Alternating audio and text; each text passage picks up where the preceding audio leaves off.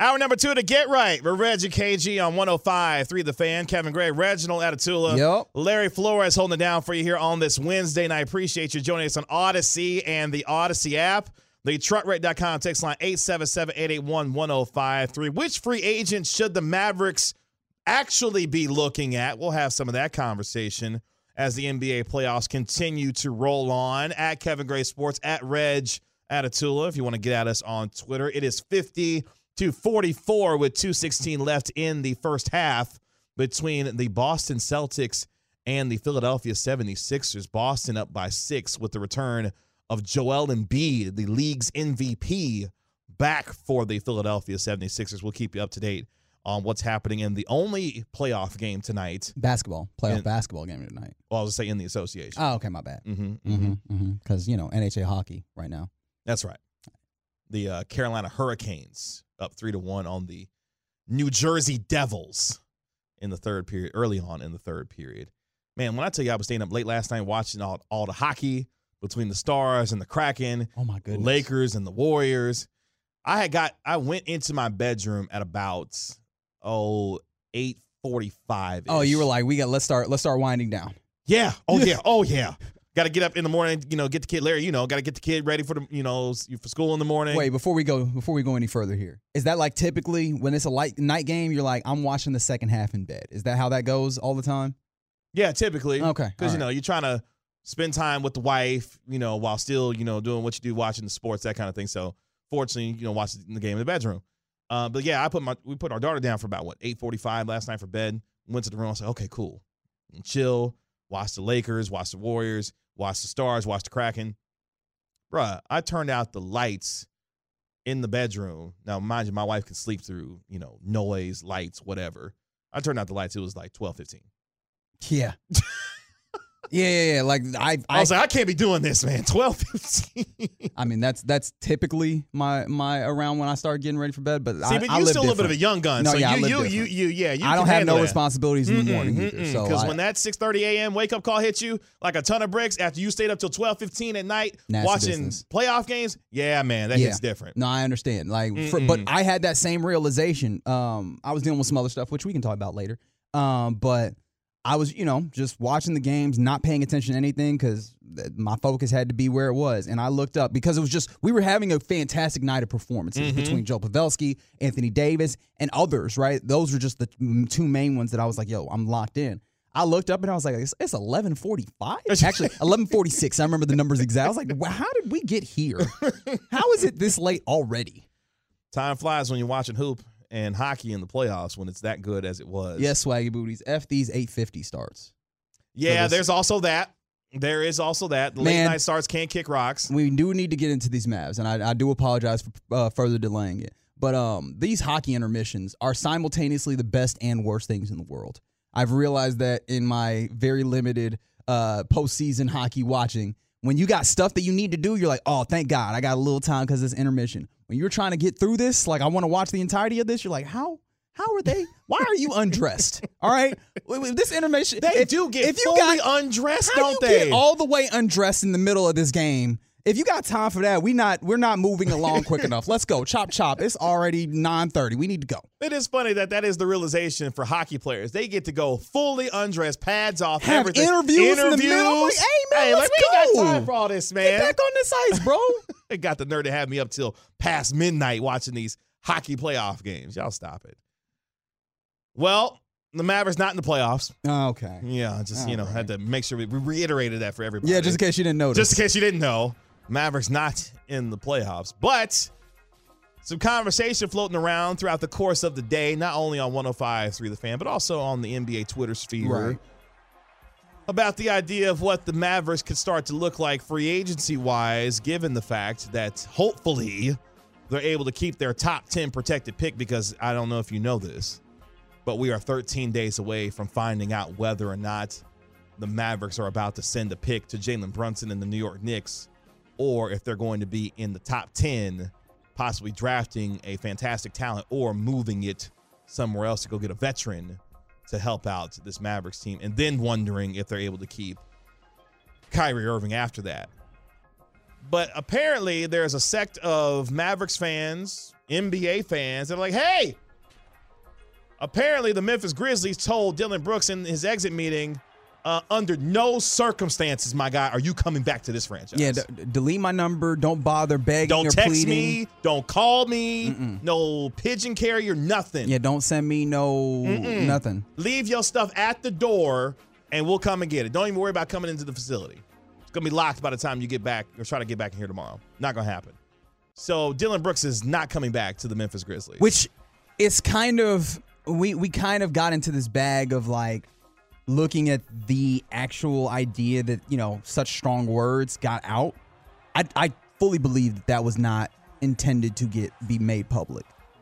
After the series, when their general manager, I forget his name, my apologies, but he was asked about, what about Dillon Brooks? Because he's a free agent. And he was like, yeah, we don't want to talk about that at this time. We'll talk about it when it's time, right? So it seemed like they were trying to play this. And that was, really, you say that and we know what time it is anyways. Oh, okay, if you wanted to keep him, you probably would have said that. Zach Kleiman. There it is. Thank you. And so it made it apparent, but like this is one of those things where somebody got a hold of that information. They decided to report it. And I do not believe that this was necessarily the team saying we want this to be out there. That being said, this really caught a whole bunch of people's attention because he wanted to get attention. He garnered a whole bunch of attention throughout this season and particularly in these playoffs. And so that puts a very strong spotlight on him. But I think that also taints the way that we view him. And so now, him as a free agent, understanding that he's not going to be back in Memphis, what does he provide? What does he not provide? What are the strengths and what are the weaknesses? And when you look at it as a Mavs team that is constantly looking for guys that can maybe act as your first perimeter defender, that's something that the Mavs are interested in. And so Dillon Brooks pops up as a free agent possibility in that vein. So that's why a lot of people are popping up like, would you be interested in this, KG? I pass it to you. Well, let me help y'all out.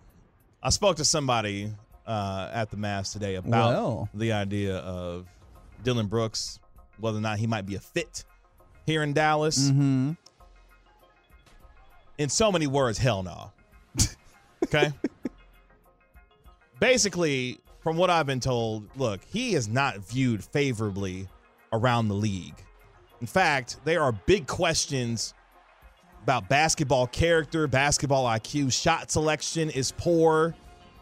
That shot selection is a big one. Yeah, shot selection is a big one, which according to whom I spoke with said, look, that would not be a fit here in Dallas. And when you hear those things about, look, defensively they like him, but whether and you should.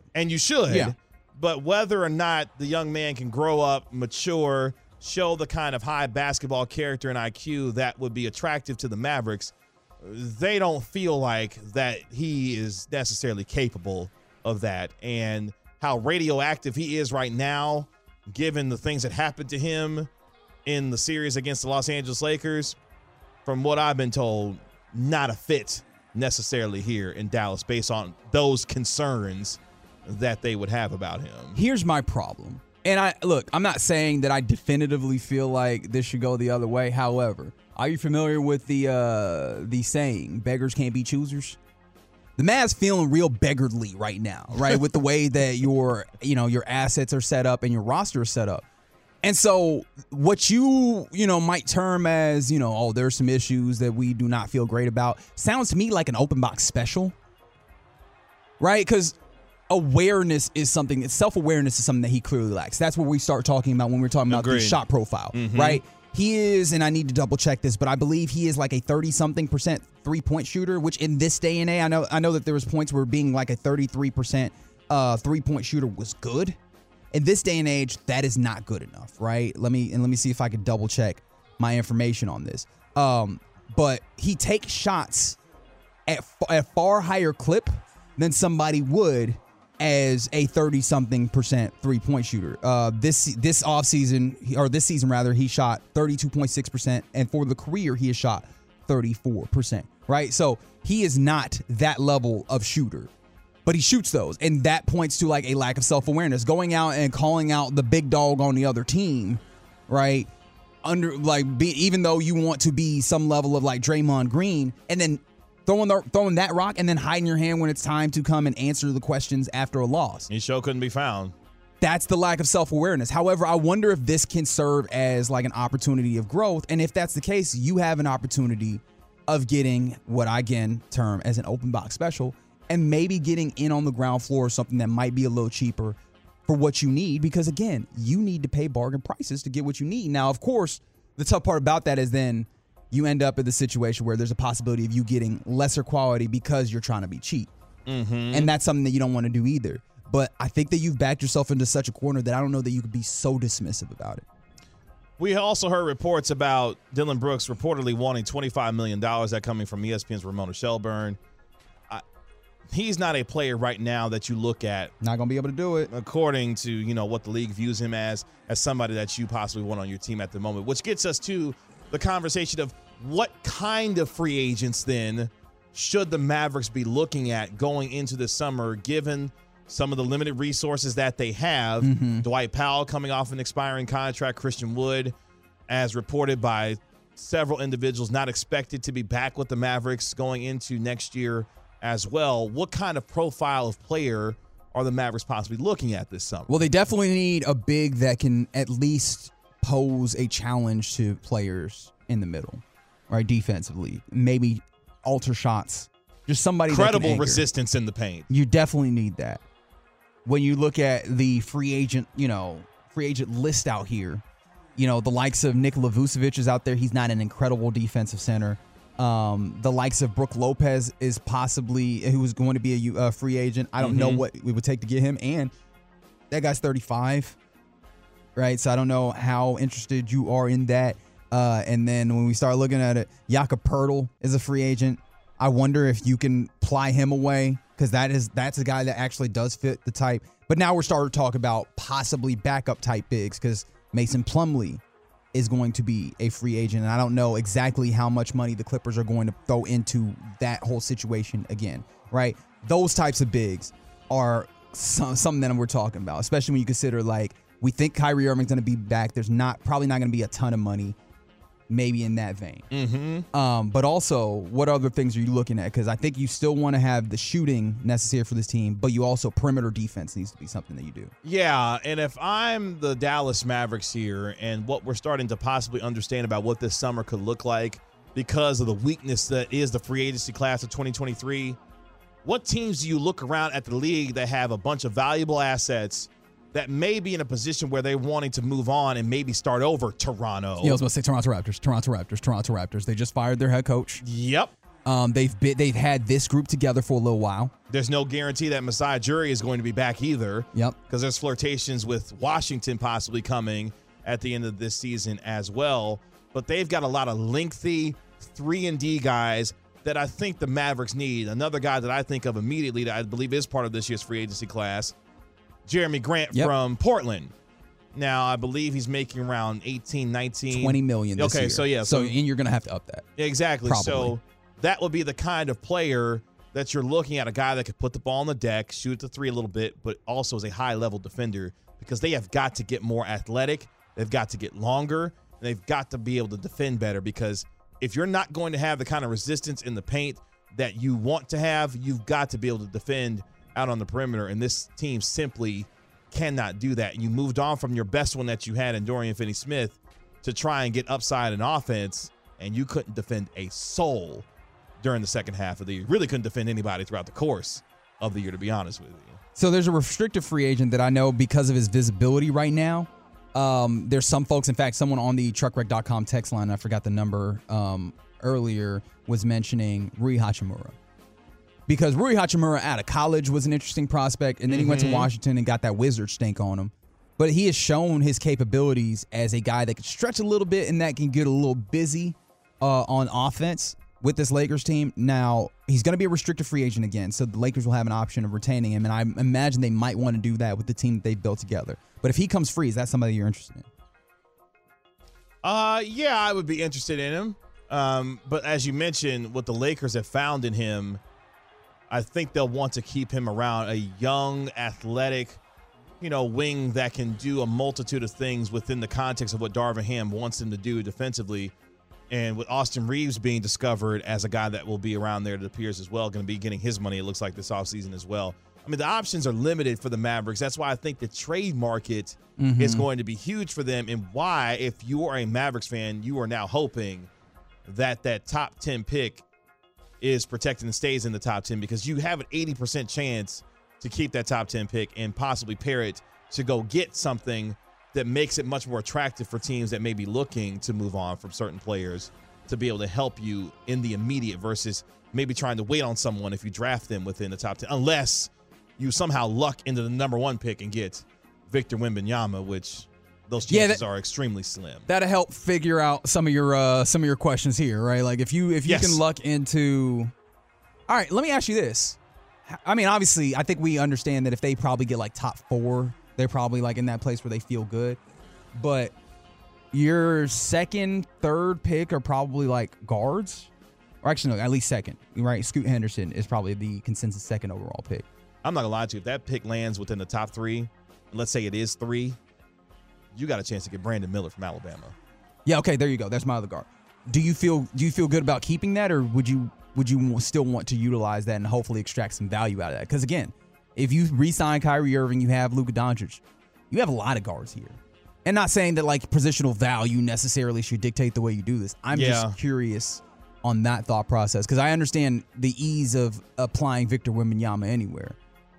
If that pick is in the top 5, I think that becomes very attractive to teams, and you still would want to move that pick. Okay. Because you're talking about, the likes of, as I mentioned, Brandon Miller, Victor Wembanyama. If you luck into number 1, I just can't believe we're at this point where we're having even that discussion when it comes to the Mavericks. And from the 945, DeAndre Ayton is a name that's floated out there. Now the connection there is that DeAndre Ayton has the same agent as Luka Doncic. Bill Duffy represents both of them. Chris Middleton is a name that we've heard as well that possibly could be available. But again, another older name that in his early 30s, how much more do you want to take on that, given what you're trying to do? Yeah, but Chris Middleton has shown the capability of being a really good defender at times, although coming off the injury in this postseason, I don't know how well I can evaluate him on that.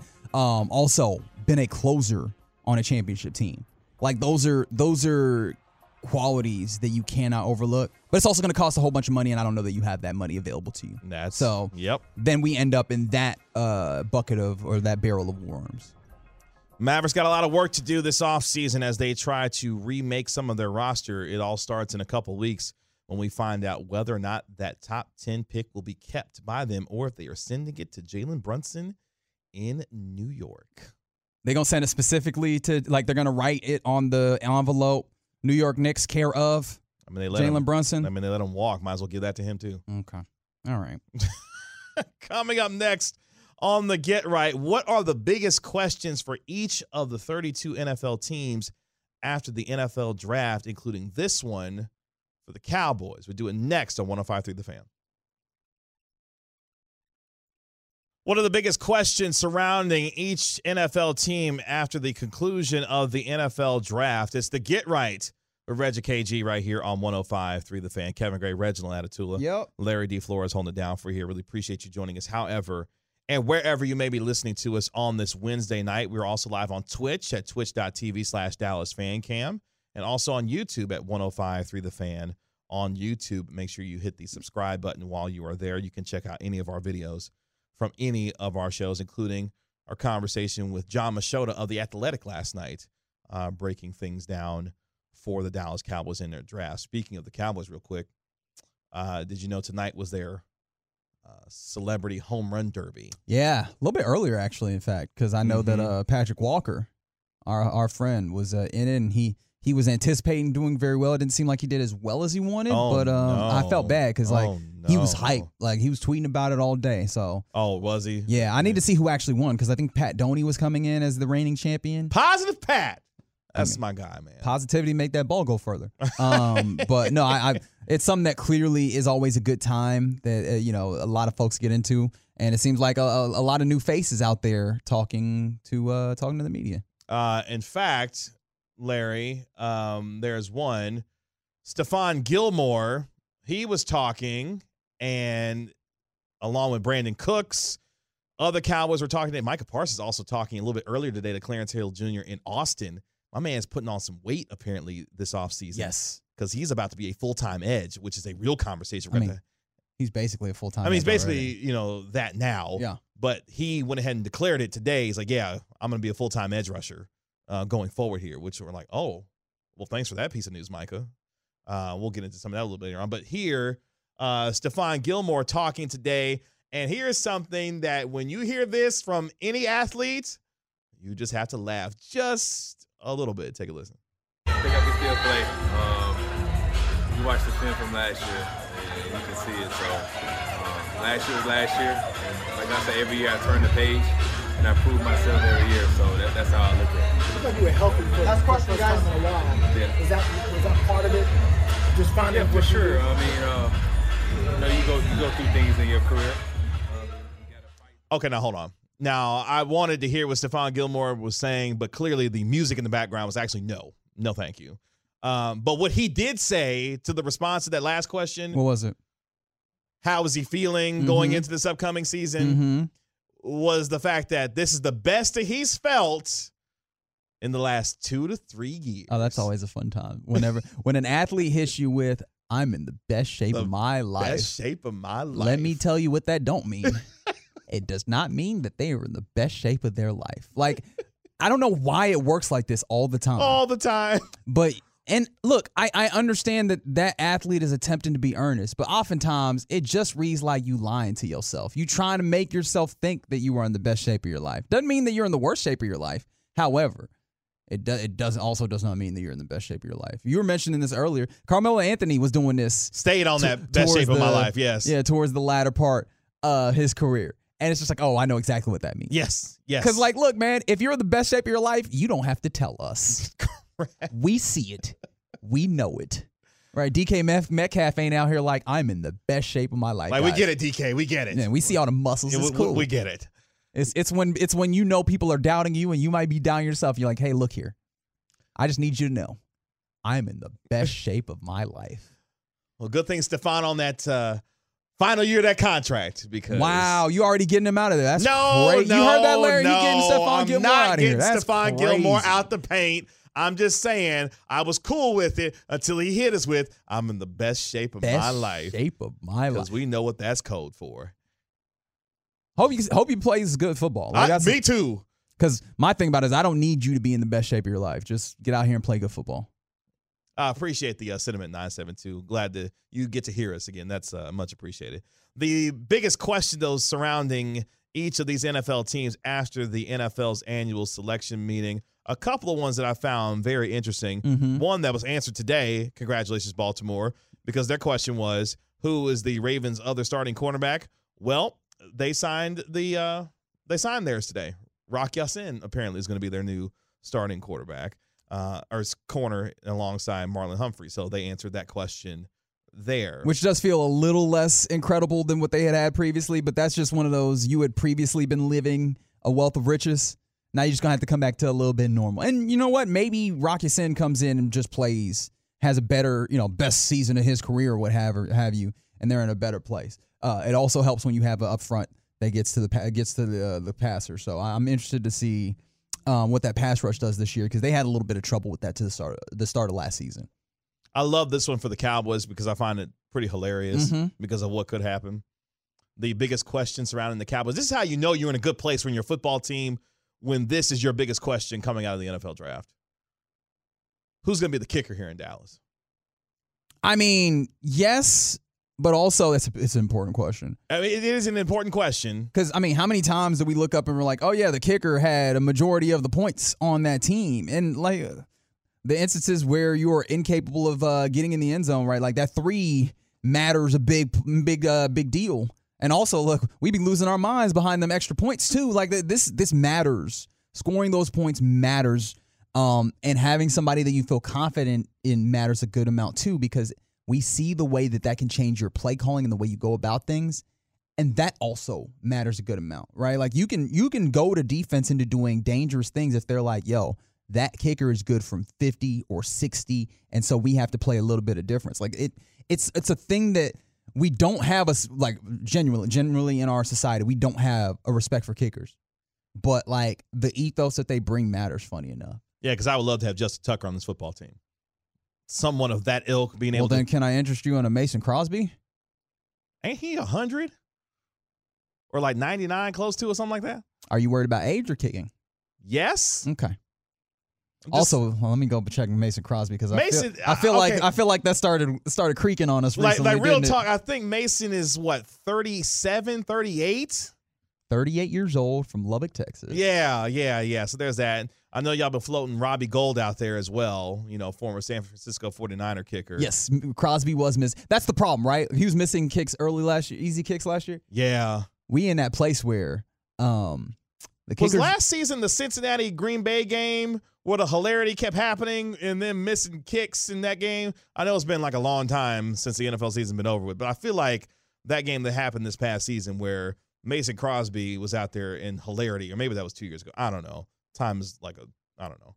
But anyway, yeah, I don't know what they're going to do at kicker at this point. But, hey, that's a good problem to have. They're going to have a competition, baby. Like that's what it's going to be, right? They're just going to get some guys. All right. That's basically what they did last offseason, isn't it? They got some guys in camp, let them kick, and then eventually was like, we going with this one, right? This is just going to be the one that we rock with. Because remember, we had my guy, oh, my God. Jonathan Garibay. Garibay. He was so bad, he was hitting NFL Network sets during training camp. So remember, it was like three of them, right? We had Garibay, we had Maher, and then we had Liram Hajrullahu. I felt so bad for Liram Hajrullahu. What's he doing these days? All he did was pull up and knock down the kicks that he was supposed to. They were like, can you kick from longer than 50? Nah, but I can hit all these under it. And they were like, don't care. It does not matter to me. What was the name of the one kicker that the Cowboys had that went perfect? He used to kick for the Chargers. He was here. Oh, Kai Forbath. Forbath. Yeah, but I didn't feel good about him after 40 yards.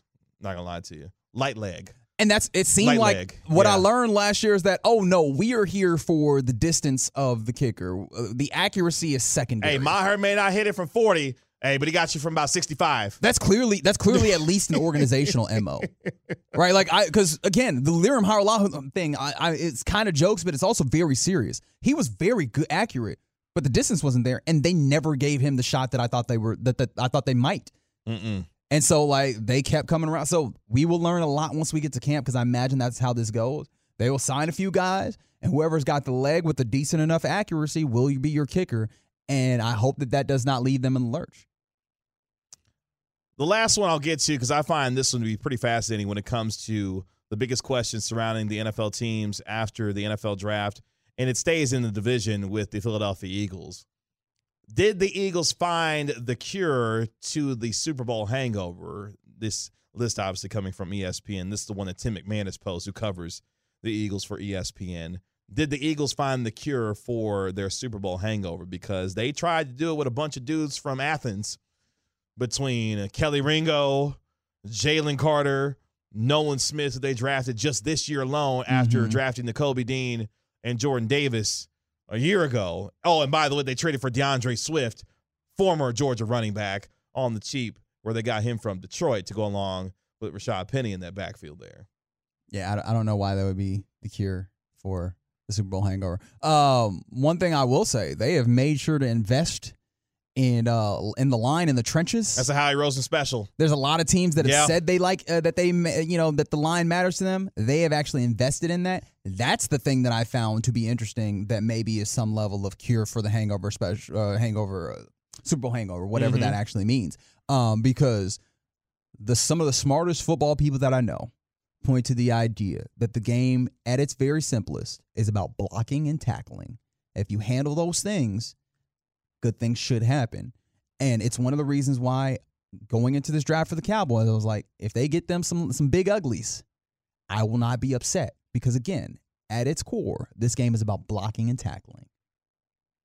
Yeah, Howie Roseman knows how to fortify the trenches, and he has done that over the years very, very well for the Philadelphia Eagles. You think about all the Hall of Fame offensive linemen between Lane Johnson, Jason Kelsey, Cam Jurgens is on the way as a young and up-and-coming offensive line. They got a lot of guys on that offensive line. They've got talent. Now, the thing that's going to be interesting, because they lost two coordinators, is like, what's that continuity going to look like? What's the tactics of this? Will those shift?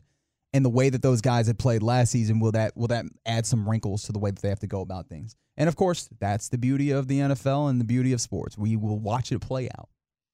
It's to Get Right with Reggie KG right here on 105.3 The Fan. From the 214. Did any of the Grammatica guys have kids or did they get kicked out? Remember the Grammatica? Oh, yeah. Bill, Martine. Mm-hmm. They got kids running around. It seems like everybody else got, NFL sons running around these days. Yeah, we don't really have kicking dynasties, do we? No, we don't. Good point. Wonder why that is. I'll have to investigate that. Coming up next here on the Get Right with Reggie KG on 105.3 The Fan. Oh, he pointed at me. That means I'm supposed to say something. That's right. Coming up next, as I continue to look for what I'm supposed to be talking about. Oh, Mm-hmm. yeah, that's right. It's your creation. And kind of. Over the last 20 years, your team, or just any team, if you could give a team one do-over game, which would it be? We'll discuss it next on 105.3 The Fan.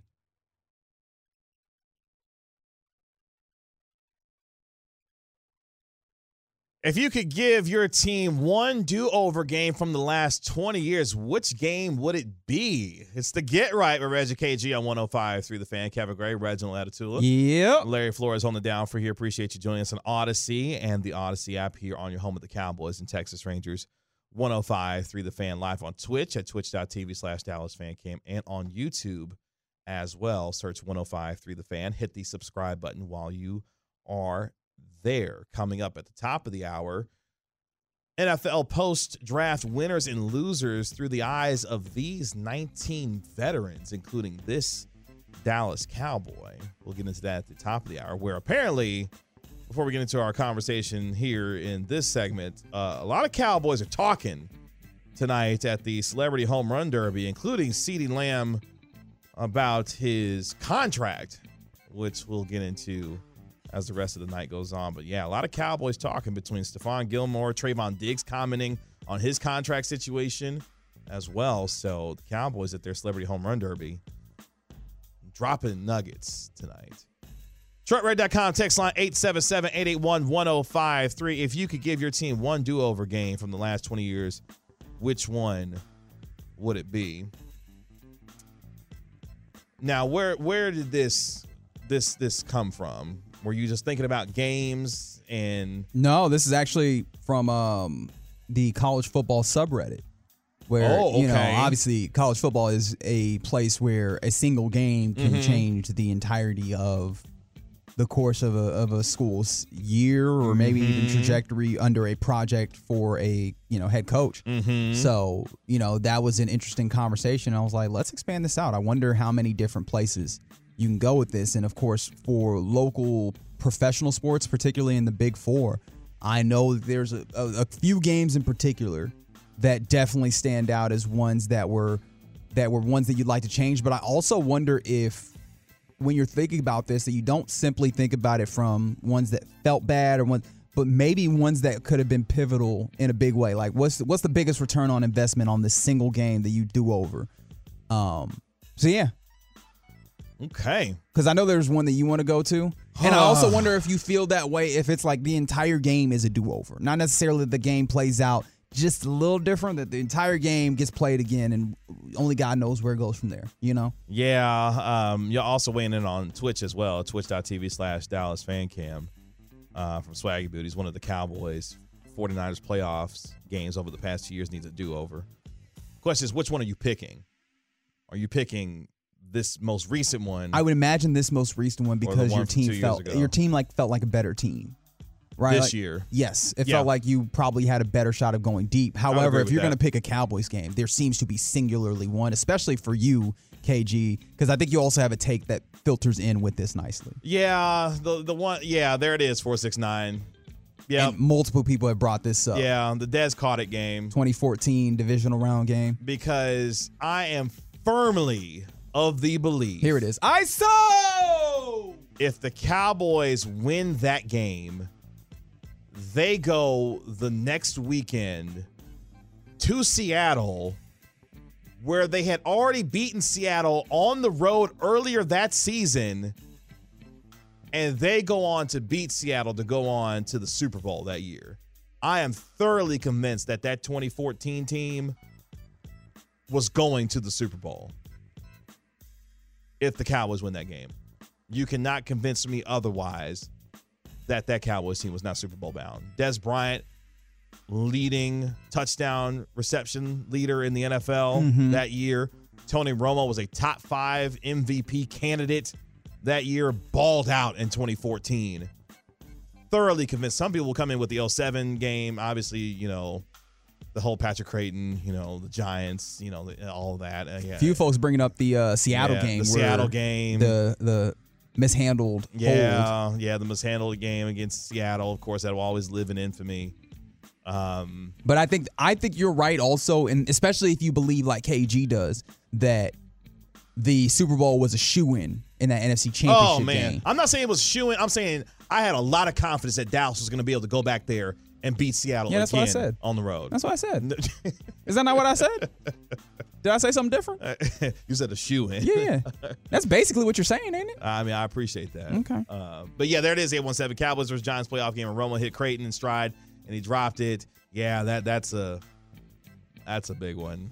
All right, so what I will say before we move on, I typically get on y'all for saying y'all doing it to yourself. This time I did it to you. So if you want to bring your anger for all of these memories coming up. Yeah, why are you bringing up old stuff? This is an old stuff like, bad memories type of thing. This time I will take the responsibility for that. Speaking of bringing up bad memories, everybody taking this to 2011 for the Rangers. Of course they are. Because not only, the tough thing about making this pick for that game 6, if I remember correctly, yes, is does the whole game play out in a way where the Rangers win it if you have to play the whole game over? And it's not just because you were down to your final strike, final out. Strike. Right?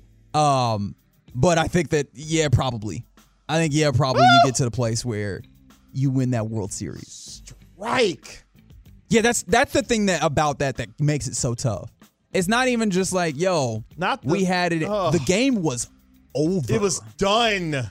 Not even like we had it in the bag and we were just had to finish it out. No finishing it. It was over.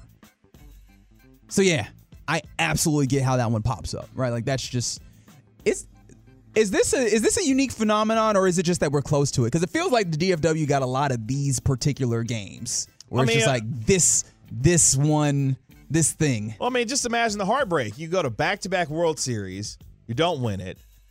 The Dez caught it game.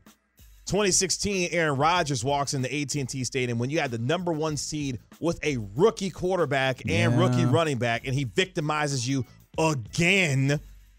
Then you got the Cowboys playoff game from just 2 seasons ago when, they couldn't get a snap off against San Francisco. Yeah, couldn't do that. You ended the back-to-back seasons with just nonsense plays. Against San Francisco. Can I interest you in this one as we bounce around DFW sports? Let's go to the Mavericks. And I think you know where I'm going. Oh, no. 2006 Miami Heat NBA Finals, Game 3, where you have a 16-point lead in the fourth quarter with about 5 minutes to go. 13-point lead with about 6 minutes to go. That's where I got my numbers messed up. And the Heat just battle their way back to make it 2-1. We understand in the NBA what a 3-0 series means. It's done. And you had a 13-point lead there. Dwayne Wade's 42 points, 13 rebounds carry them over. And then they go on their, you know what it is. Obviously you win 3-0, you go up 3-0, the Mavericks it's done. They win it, right? How does that change the way, the entire trajectory of the Mavericks? If we're that much earlier in Dirk's career where he's solidified himself as an NBA champion, the organization, I don't know what this does for recruiting, because recruiting was always an interesting question when it came to Dirk Nowitzki and the way the Mavs were. But do you have any idea if maybe that changes the perception around the league? Well, just think maybe they're able to build better teams throughout the course of Dirk's tenure. Do they continue to do they get another guy in there and then have a dynasty of some sorts? I just really ponder how that changes and shifts this, because we talk about 11 and then immediately disbanded. What happens if you're able to build a little run up there with that team earlier on in Dirk's career? Well, just think about what happened the very next year. Dirk is the league's MVP. Yeah. Because, it's his prime, man. It's his prime. And, of course, they lose to the We Believe Warriors. Which is funny because a lot of people have brought up that series, changing one of those games, hopefully switching the way that goes. And That's really is simply because you want to avoid the embarrassment. Yes. But like, if you win that championship in 06, that really can change the trajectory of the franchise, I think. And I tell people this all the time when it comes to the Mavericks and the Heat, especially that 06 series. The Mavericks lost the title they should have won in 06. They won the title I believe they weren't supposed to win in 11 because them taking out the Heatles in their first year of being together with LeBron, Dwayne Wade, and Chris Bosh. That does speak to the idea that it's really tough to just like say we're going to put these foundational pieces in and we'll figure out the rest. Like that's not the easiest thing to go ahead and do in year one. And Dirk did what he did, of course, taking out the Lakers and the Thunder. Like, I mean, incredible run by Dirk, who was being evoked quite a bit last night because of what Joe Pavelski was doing in Game 1 of the game against the Kraken. I love this one, though, from the 817. The Longhorns. Yes. Larry, you know about this one. Yes. What year was this? This is 2000. Was that 09? 9. Yep. Yeah. Oh, now he wanted to. Now he got something to say. Yeah, the Longhorns taking on Alabama when Colt McCoy got hurt. Colt McCoy's dad took him out of the game. Okay, so Larry. Oh, you blaming his daddy for this? That's crazy. See, this is the Texas hurt that I am tangential. Yeah, because that came from a real deep place. But because Larry, you're on the mic, I'm going to do this. What is the thing that all Texas fans say about that particular game? If Colt McCoy doesn't get hurt, then we beat Alabama. Right here, that's the whole premise. Yeah. That's the whole premise. Play this one more I've time. heard nothing different from any Texas fan. I mean, because we were even with Garrett Gilbert. It was Garrett Gilbert. Oh, that's right. Wasn't that was freshman Garrett Gilbert? Yes. True freshman Garrett Gilbert coming right off of Lake Travis. Had a crazy. lead. You beat Alabama. That was right. Alabama's first national championship. Oh, we could have curbed the whole dynasty. Yeah. I got a question for all Texas fans. I hope Bobby Bell's listening to this. He's not. Which one evokes more emotion? Oh, no. Winning the 05 national championship or losing to Alabama in the 09 title, given what was happening in that game? Winning 05. Yeah, you beat 2 Heisman Trophy. I mean, okay. Winning 05. That's what I would think. Alabama wasn't Alabama yet. It was like, that's what started it. You know what I mean? Yeah, that was kind of the beginning of. Yeah. But just imagine if y'all had taken out Alabama before that whole, but also the fact dynasty got kicked off. The fact that Vince Young did it the way that he did it. Yes, the repossession of the Heisman. And the fact that Reggie Bush got the Heisman Trophy that year. Yeah. So it was like, oh, you know what? You got the Heisman? Okay, here. Housed it. Plus, it was an incredible football game. That was full Hakeem David Robinson housing in that game. Incredible. Remember that one time when Hakeem told David Robinson, had given that MVP? Yeah, that's not really yours. That's not yours. We did limit it to 20 years, but on the Twitch chat, somebody mentioned how about the 76 Super Bowl loss to the Steelers? Oh. If you wanted to take it back. There was one more that I had thought that was kind of old school, and I can't remember. Oh, yeah.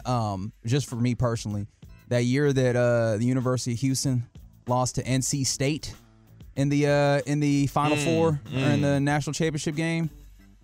I mean, I understand the Jim Valvano thing all happens, but I would much prefer the University of Houston have a men's national basketball championship. But of course, nobody else cares about that. Well, you took me back on that 05 thing. That was my freshman year of college because how old am I? You 36. Yeah. It was just a great, those were the 2 best teams in college football the whole year. It was just a storybook season. Vince Young came to Columbia, Missouri. Oh, no. When Missouri was still in the Big 12. Oh, no. When I tell you. Oh, no. Vince Young took over that game in the second half. One of the greatest plays I've ever seen. It was 3rd and 30. Momentum all on the side. Yes, momentum all on the side of my Mizzou Tigers. Boo. Vince Young, Larry, gets the ball, flushed out the pocket, scrambles, 31 yards on 3rd and 30. I said, what the hell? And the best part about it is when he was running, it looked like he wasn't. Did not look like it at all. Gazelle. He was just tearing your heart out, looking like he was going for a casual stroll. I said, they make these kinds of humans? Vince Young. Someone else mentioned 93 national championship game. Chris Webber timeout. Oh, boy. Oh, boy. Anyways. Vince Young's so damn good. That was great. That was a bad trip down memory lane on something. Sorry. Still a fun trip, though. It's to Get Right. We're Reggie KG right here on 105.3 The Fan. Who are the NFL's post-draft winners and losers through the eyes of these 19 veterans, including this one for the Cowboys? Do it next on the Get Right.